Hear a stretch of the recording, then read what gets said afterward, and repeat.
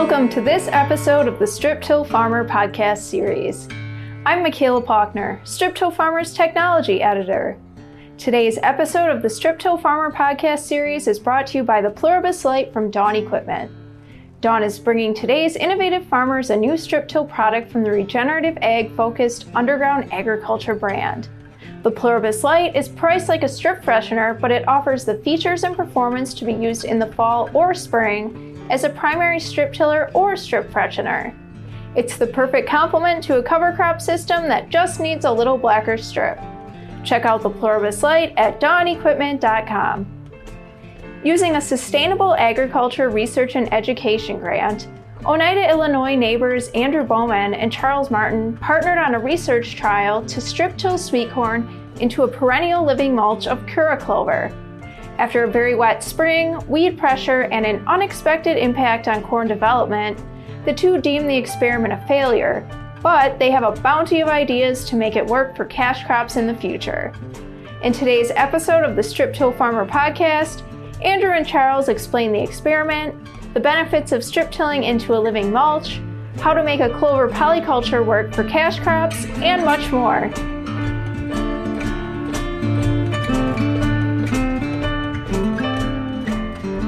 My name is Charles Martin. I live in West Central Illinois. I was raised on a diversified crop and livestock operation with my family, and I went on to get a biology degree and then a master's degree in international agricultural development. And I was working for New Mexico State University for almost 20 years in sustainable agriculture, doing assisting in research such as interseeded crops, cover crop research suitable for the Southwest, both dry land and irrigated crop production. And then later on, I specialized in alternative crops. One of the crops that we looked at was Kura clover. And after I retired from New Mexico State University in 2011, I continued my interest in research on Kura clover. I was going on the internet and I happened to run across a research coming from the University of Wisconsin by Dr. Ken Albrecht, who has since retired. But he had a very interesting project that included interseeding corn into an established stand of Kura clover for both weed control and for multi-species complementarity. And it fascinated me.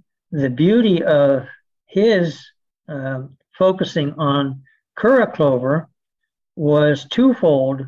First of all, it was perennial, and so it could last 8 to 10 years or even longer. And the second part about it was naturally resistant to glyphosate. So if you plant a glyphosate-resistant corn into the Kura clover and then spray the Kura clover, you could set back the Kura clover. You wouldn't kill it, but it would stunt it enough so that the corn could get established, and then it would grow back later on in the summer. And so I applied for a SARE grant using Kura clover as a perennial living mulch, but instead of spraying it, I wanted to see if it was applicable for organic systems, because that seems to be the trend towards integrated cropping systems like this. I received a grant in 2019 to look at a perennial living mulch system for sweet corn. This is also the same year that I partnered up with Andrew Bowman, who is a neighbor of mine, who had very similar interests.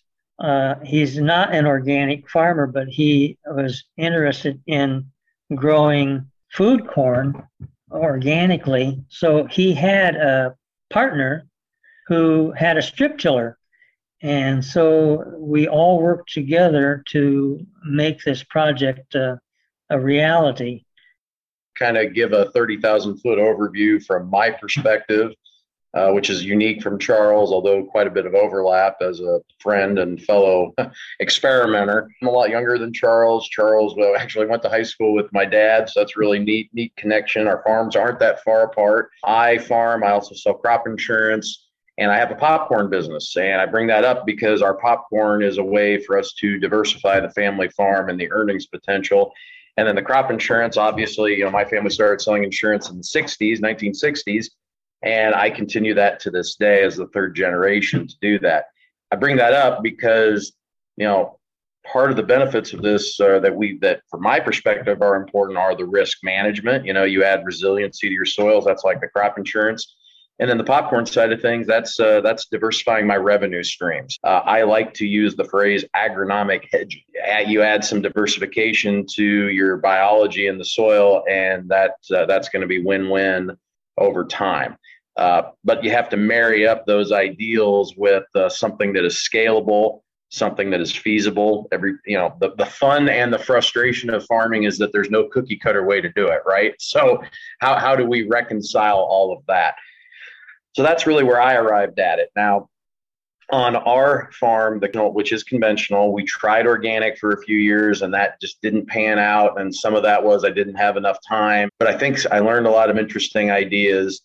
And I think that was one thing that drew me to what Charles was trying to do here, because this can be really exciting where maybe, we could eliminate some of our use of pesticides by having a perennial living mulch, and add some biology at the same time. In talking about the Kura clover specifically as a cover crop, is what makes it unique? There are several advantages to Kura clover, several positive points to Kura clover. It is a legume.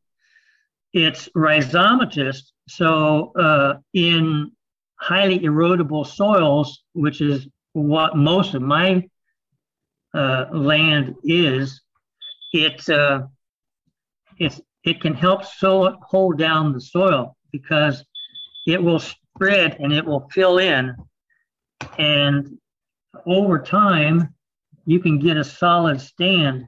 It's very hardy. It's drought tolerant because it is rhizomatous. It can die back, and then when the rains come back or when moisture returns, you can get the regrowth of it. It's very long-lived. It can last under normal production anywhere from 8 to 10 years. And in research, it has lasted 14 or 15 years. Another benefit to Kura clover is it can be grazed either before or after. It is bloating, so that is one of the disadvantages. But if you plant the Kura clover in conjunction with, say, a grass, you can reduce the bloating effect of it. So that was another particular interest of mine, of integrating it in with livestock systems. The downfall, there are several disadvantages to it. First of all, because it's not well known, there's not a whole lot known about establishment. It is slow to establish. The seed is expensive. Seed is probably about twice as expensive as other clovers. And that's probably because if it's not a popular crop, then you're not going to get many seed breeders interested in growing it for commercial sale. So that's one of the drawbacks to it. And so the combination of the bloating and of the expensive seed, I think are probably going to be some of the biggest considerations by farmers wanting to adopt this.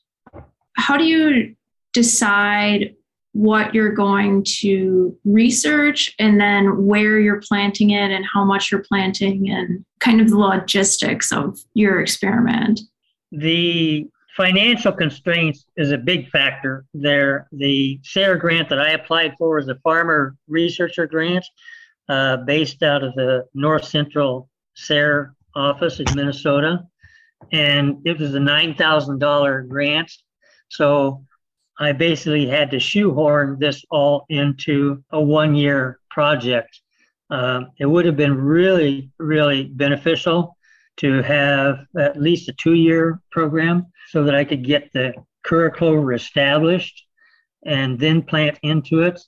As it turned out, I had to, the first year was 2019, and that was, as you recall, was a very wet year for the Midwest with the late spring rains and delayed planting. And so the Kura clover never got really a good stand establishment. Like most legumes, it doesn't like to have its feet wet. And so the second year, I had to alter the parameters so that I planted a mixture of white clover, Kura clover, and simultaneous planting with the corn. And as it turned out, that came out much, much better. And then because the corn was strip tilled, it got an earlier start with simultaneous planting.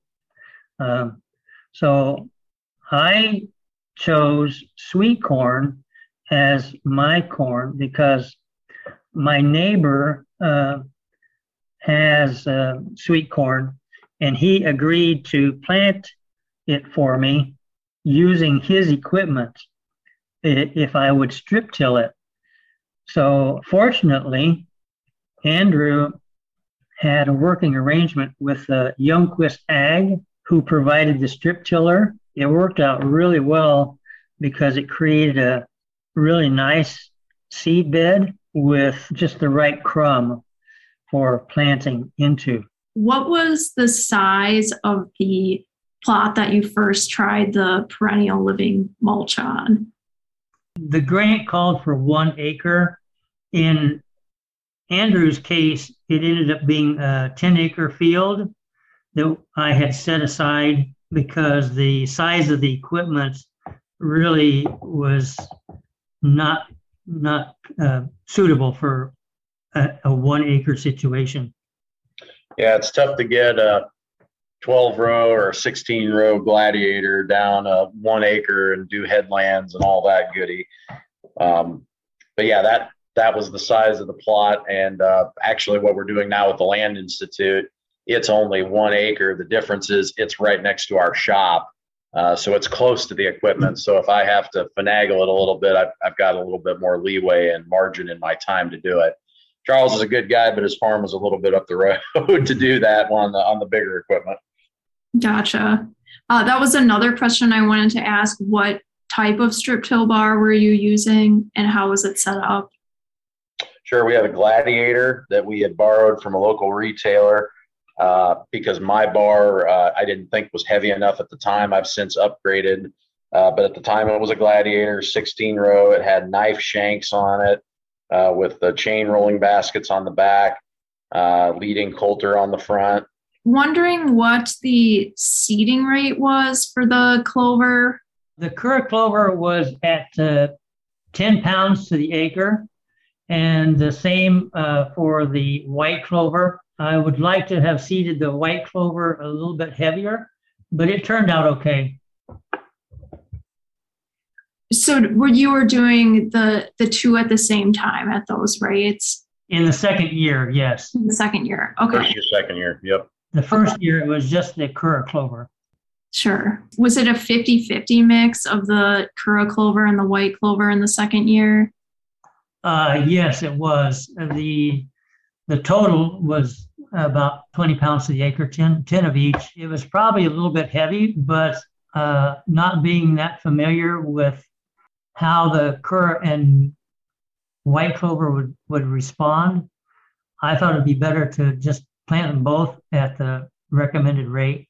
The results were mixed because not being able to use herbicides, as one of the parameters. We tried some other methods. We tried mowing, both before and during the corn production, and we tried using a roller crimper in between the rows to control the Kura clover. One of the factors that we had not looked at or were unaware of was the fact that a green cover will reflect light up into the corn canopy.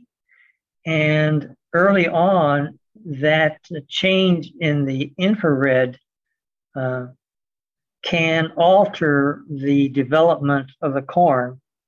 So even though it looks good and is healthy, the early competition through the light interception at the ground level can set back the corn. And that was one of the drawbacks that we encountered on that. Another one was controlling the weeds in the row, because the strip tiller is, even though it tills a narrow strip, it opens up the soil to allow for small seeded weeds like water hemp, or in our case, we had a flush of mare's tail, which has tiny seeds and can spread really quickly.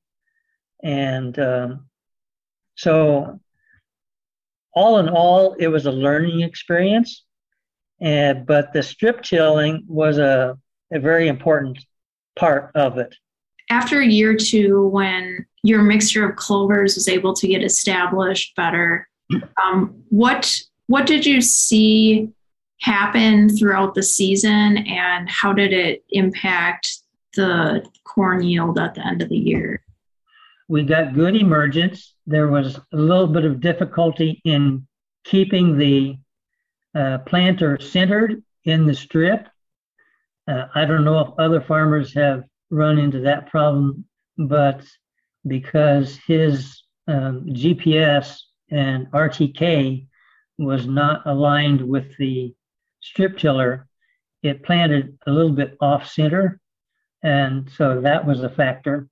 The other factor is, as I said, the weeds could still come up in the row. The solid cover of the Kura clover and white clover did an excellent job of controlling weeds between the rows. But because we didn't use any herbicides, the weeds would come up in the row. And consequently, the combination of the Kura clover light interception interference and the weeds really suppressed both the sweet corn and the white corn that he had chosen for his simultaneous seeding. So the bottom line is we didn't get the results that we were looking for, but we learned an awful lot. What are the learnings that you discovered that you think could apply to other strip till systems? Well, first of all, I tried an organic system, and I think we could have been much more successful if we had sprayed the strips, if we had been able to spray the strips after planting or just over the entire area. And because it was white clover, we were not able to suppress the legume like if it had been Kura clover. So we wouldn't have been able to use herbicides anyway. But the RTK guidance is another critical factor that you really need to consider. I think that for this type of a system to work, for a perennial living mulch, you're going to need strip till. I do not see how else you can do it without the RTK, that real-time kinematics, where you have sub-inch accuracy, because you're going to need to put that plant exactly where the fertilizer is. and you're going to want to have a nice, effective, thick berm, or not a berm so much as a nice, effective row that's been covered with heavy biomass to keep the weeds out. And that's really what we were striving to go for. From a technical standpoint, the experiment would have worked very differently. And, there's hope for us to try something like this in the future. And I'll step into that with something we're doing with the Land Institute. But what I learned was you need to let that biomass get tall. You need to chop it down. We used a flail chopper, which did a great job, but we did it too early. We didn't let it get tall enough. And then use your strip till bar to create the strips to plant into. I'm confident that had we done that with very tall biomass, like above my waist, and then if I would have strip tilled or strip tilled before and after, that way the berms were really nice and defined, I'm confident we would have had a very successful crop. So in terms of a technical study, what excites me about this is not reinventing the wheel so much as reinventing the process. I mean, we have perennials. We don't have perennials that have been bred for intercropping necessarily, but we do have perennials that are decumbent. Like Charles talked about the Keurig clover that's rhizomatous, that forms a thick mat. We have some of these. Now, how do we integrate that into a system that can pay for itself? Well, the system starts paying for itself pretty well if you take out the cost of herbicides. And if you add organic matter, which improves water infiltration and water holding capacity, you start doing these things now, the resiliency that you add to the soil pays for itself and that gets farmers on board doing the right thing, so to speak, rather than just saying, well, that's interesting, but it's not something I'm ever going to do. We don't want this just to be a university idea that doesn't translate onto a wider following. And certainly I want this to work on my farm and, work for others. Water infiltrated anywhere from 8 seconds up to 2 minutes. And so what that means is that if you get a heavy rain, an intense rain, the infiltration will be much perennial ground cover system. The other benefit is the microbial benefit from the soil. We measured the temperature at the ground level in our neighbor's field and in mine, and the temperature was dramatic. In mine, the soil temperature was about 76 degrees, and in the neighbor's field, at the surface, it was 93 degrees. And anything over 90 degrees the plant will start to shut down. So that was another indirect benefit of the perennial ground cover.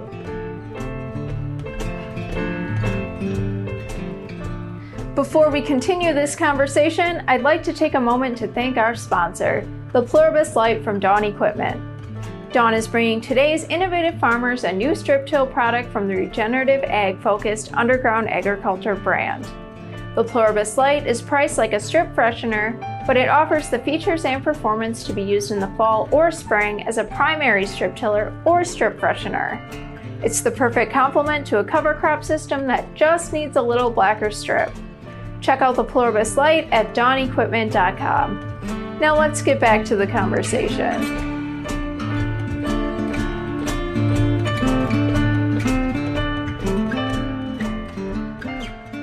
It's pretty incredible that you're getting down from as much as 20 minutes to infiltrate the water down into the soil to 8 seconds infiltrating. It's such a huge difference, and one that really could save a lot of water from running off. That is what really fascinated me about working with cover crops, is not so much the benefit to the crop itself, although there are some long-term research results that show that continued use of cover crops with or without strip tilling has benefits to the corn production and to any kind of crop production, because you're getting a buildup, you're getting a regenerative effect there from the conservation of the resources, the increase in organic matter, the water infiltration rate, which nowadays, given the changes to our climate, are becoming increasingly important, because if we're getting a sudden downpour, we want that to go into the ground instead of running off. I can tell you from experience that I drive past fields just a mile or so from me, and I can see the runoff, the sheet erosion coming off of their slopes, where I know for sure that mine doesn't have any erosion anymore after having used cover crops in conjunction with this strip till method for the last 2 years.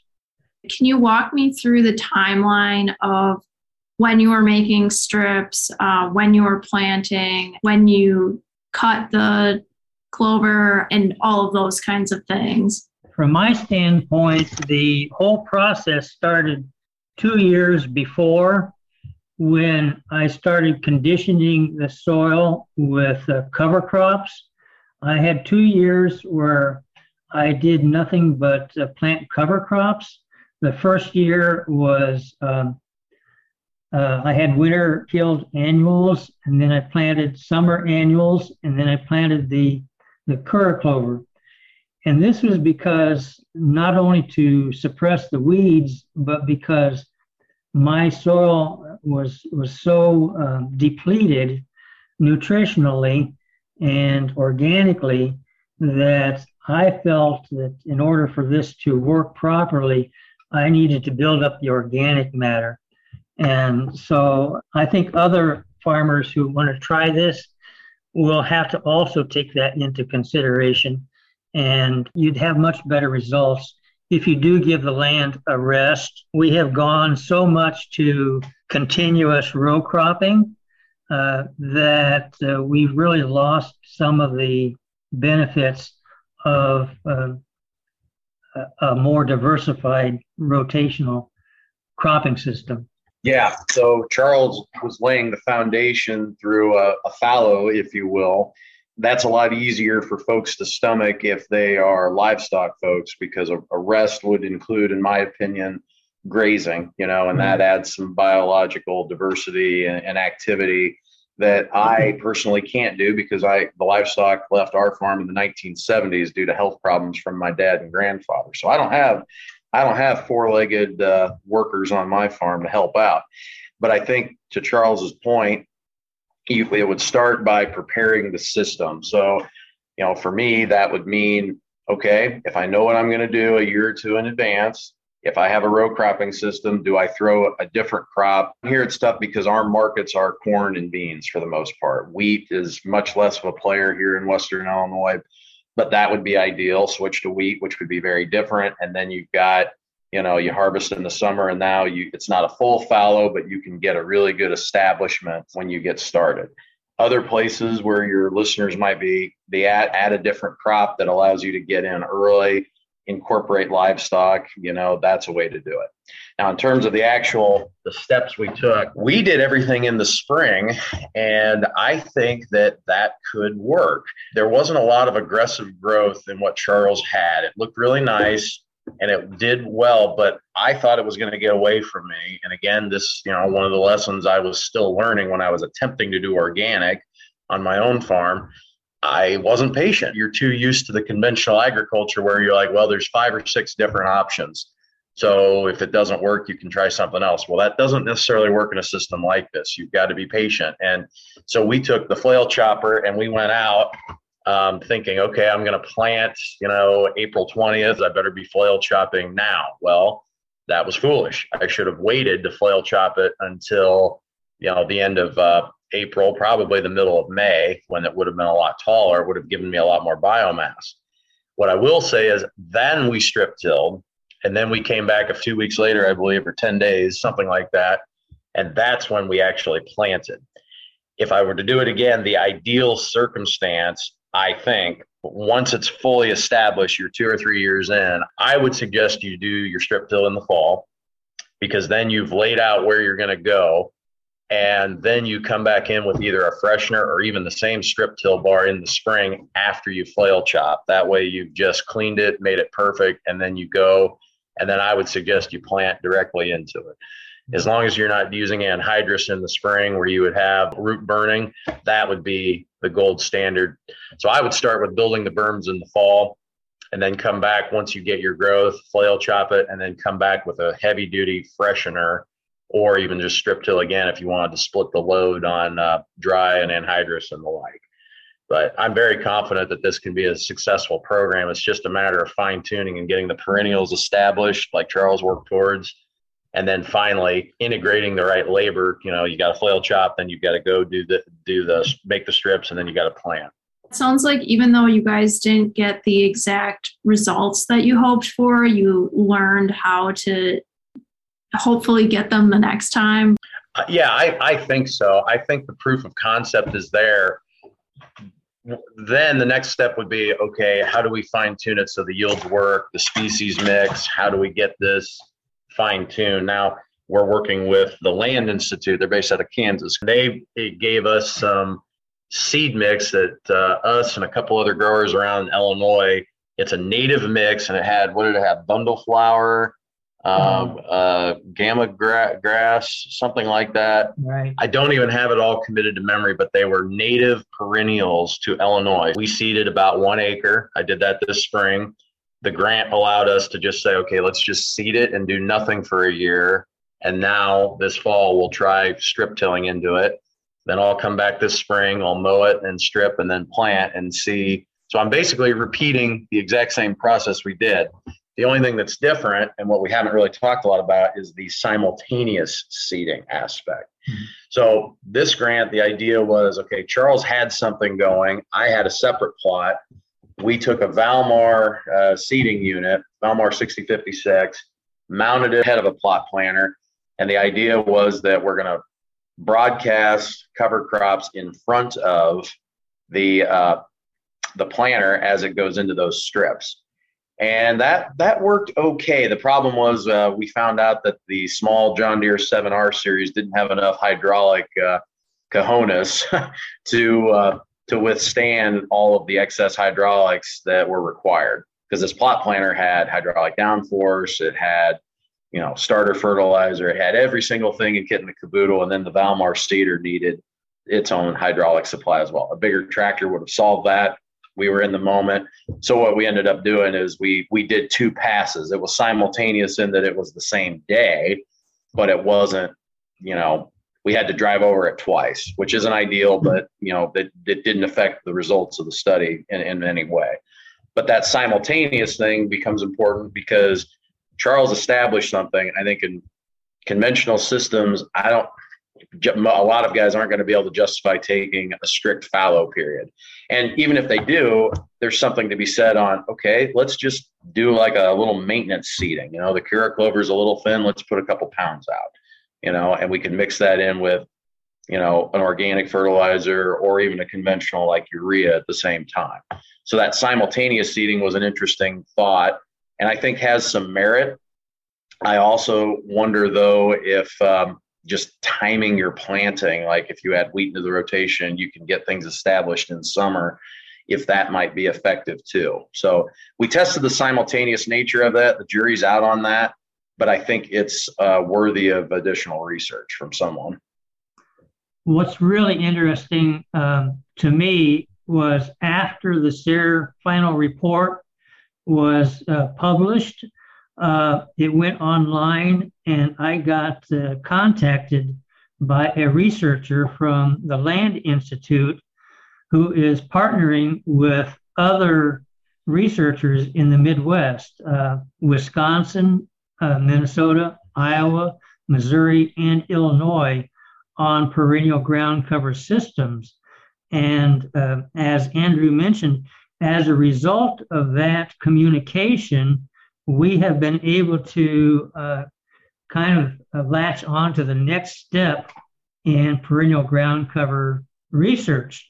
And they got sizable grants, much larger than my small grant, in order to be able to do this farm scale on all the Midwestern states who are participating. And that's really exciting, because when you can take some dedicated professional researchers working together to solve some of these problems using strip tilling in combination with different perennial ground covers, we think we can advance this system much more quickly. Yeah, but I would emphasize strip till really is the key, because if you're going to have a perennial system, you need to have the technology to put that seed exactly where you don't want the perennials to be, and vice versa. You need to have that precision. And I would argue that might be a holdup for certain folks. Like typically your organic folks that might be more interested in some of these systems typically are smaller acreage and may not necessarily have RTK. So that's kind of a little bit of a negative side. But the plus side is that also means that, okay, now you're talking the language of some of these mid-sized operations that are going to be more interested, that will widely adopt it, and can do, frankly, quite a bit of good. I, for one, on our farm, I mentioned the phrase earlier, Michaela, about agronomic hedging. I don't think that this would be a fit on, we've got some fields that are 30 miles away. I don't think that's a fit there, because I want it to be close so I can spend my time focusing and managing and giving that acre the tender loving care, the TLC that it deserves to do this right. So, it's taken my family 5 generations, but we have 900 acres that touches in 2 sections or 3 sections. That's where I would do this, because I could be out in it every day. I can be watching. I can micromanage it. But then that's not to say that the principles won't transfer, if not the whole system.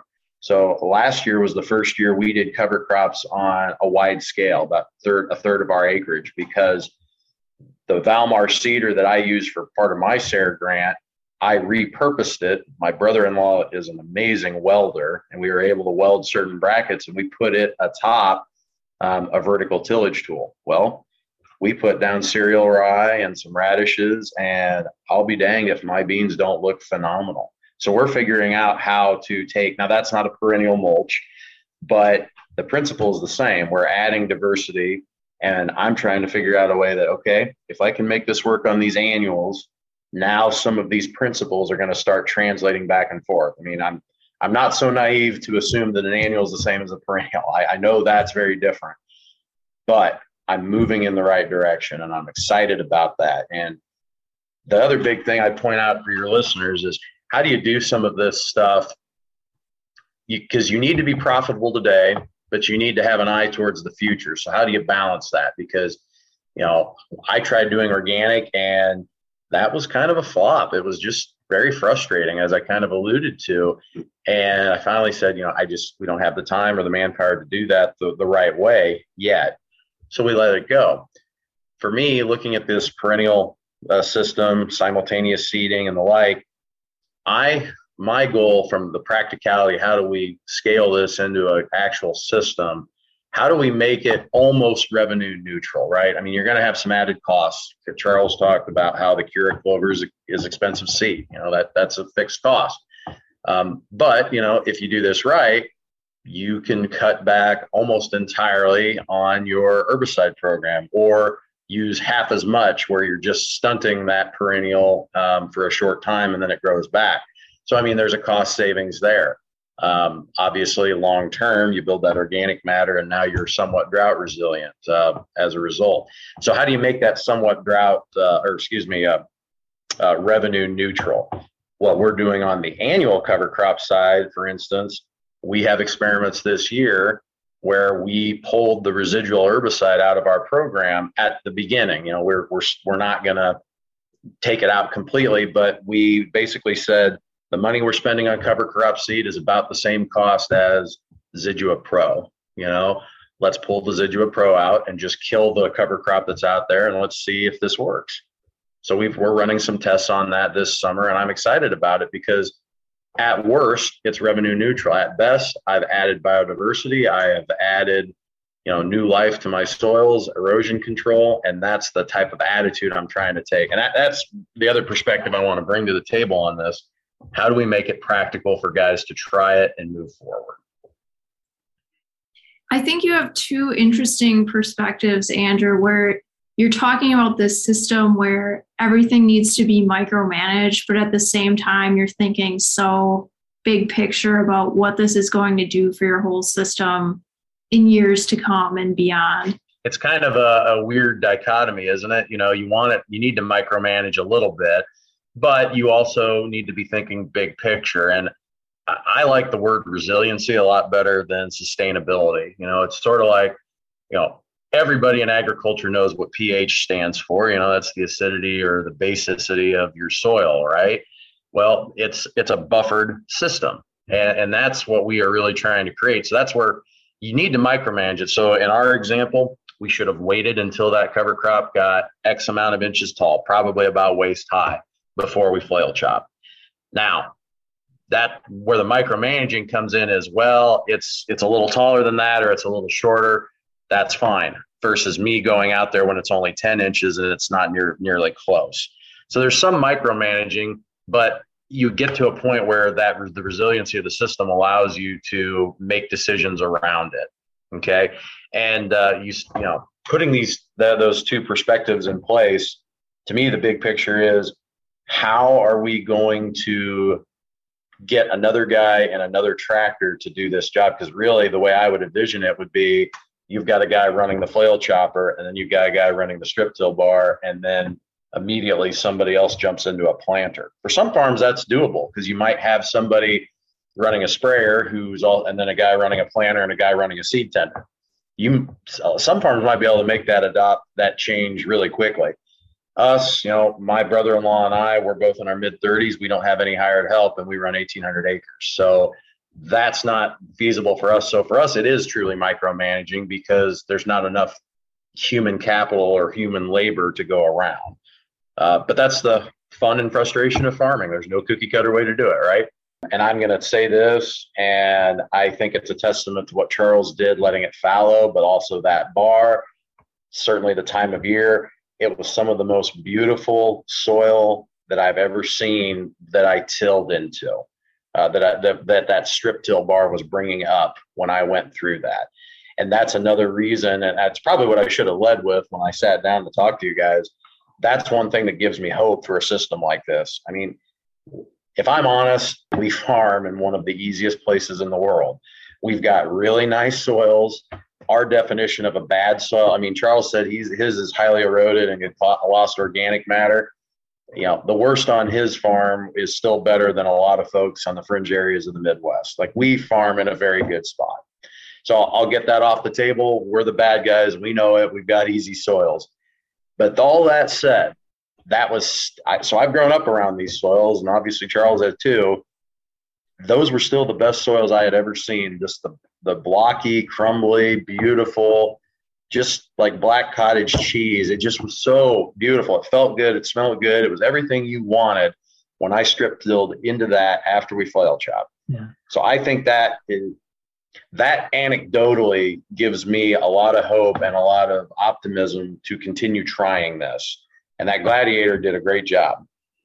I'm not familiar enough with strip tilling to be able to say to other farmers if their strips will turn out with as nice a crumb and with as nice a structure as ours did.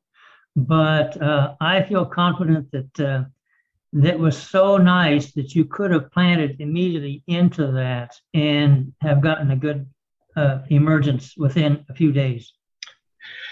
Yeah, I agree. I've done research, and I used to have an Ag Systems bar. That was my first strip till bar. Bought it from someone who was upgrading to a Gladiator. And, the Gladiator that we borrowed, it was excellent. But since that time, I have upgraded, found one at auction, and I now have a Landlubber type bar, which is basically, in my opinion, and maybe I'm rationalizing because I'm biased because it's mine, but I think it's a heavier version of a Gladiator. The front leading row cleaners are larger. It's just heavier frame, but it looks very similar in nature. And I've got a coulter in front, and I've got a big knife going down. One thing that's interesting among strip tillers is how they are set up. If you've got a knife shank or a coulter shank, are you doing strip freshening? Are you not? We do not strip freshen. I kind of think it's a waste of time for us and our soils. I think for other folks, if they were genuinely worried about things turning into a crust, or if they wanted to make another pass to put a different fertilizer or a micronutrient on, it might make sense. In this system, I think it would. If I had the labor and the equipment, it might make sense for me to strip till in the fall into that perennial mulch and then come back with a freshener after I flail chop it down. But yeah, that's a little bit about the system that we use. The Gladiator did well. I've done research on Soil Warrior. I think they've got a fascinating design where, my understanding is they have a increased pressure on their blower. So they are basically forcing all of the fertilizer into the whole soil profile because it's such high pressure. I think that's an interesting design. Orthman makes a really heavy bar. Ultimately, I think all of them can do the job. It's just a matter of how easy one is to set up and how heavily built they are. But the proof was in the results, and we've got the pictures. Those were amazing berms that we were building that spring going through Charles's field. We covered a lot. Is there anything else that either of you wanted to add that I haven't asked you?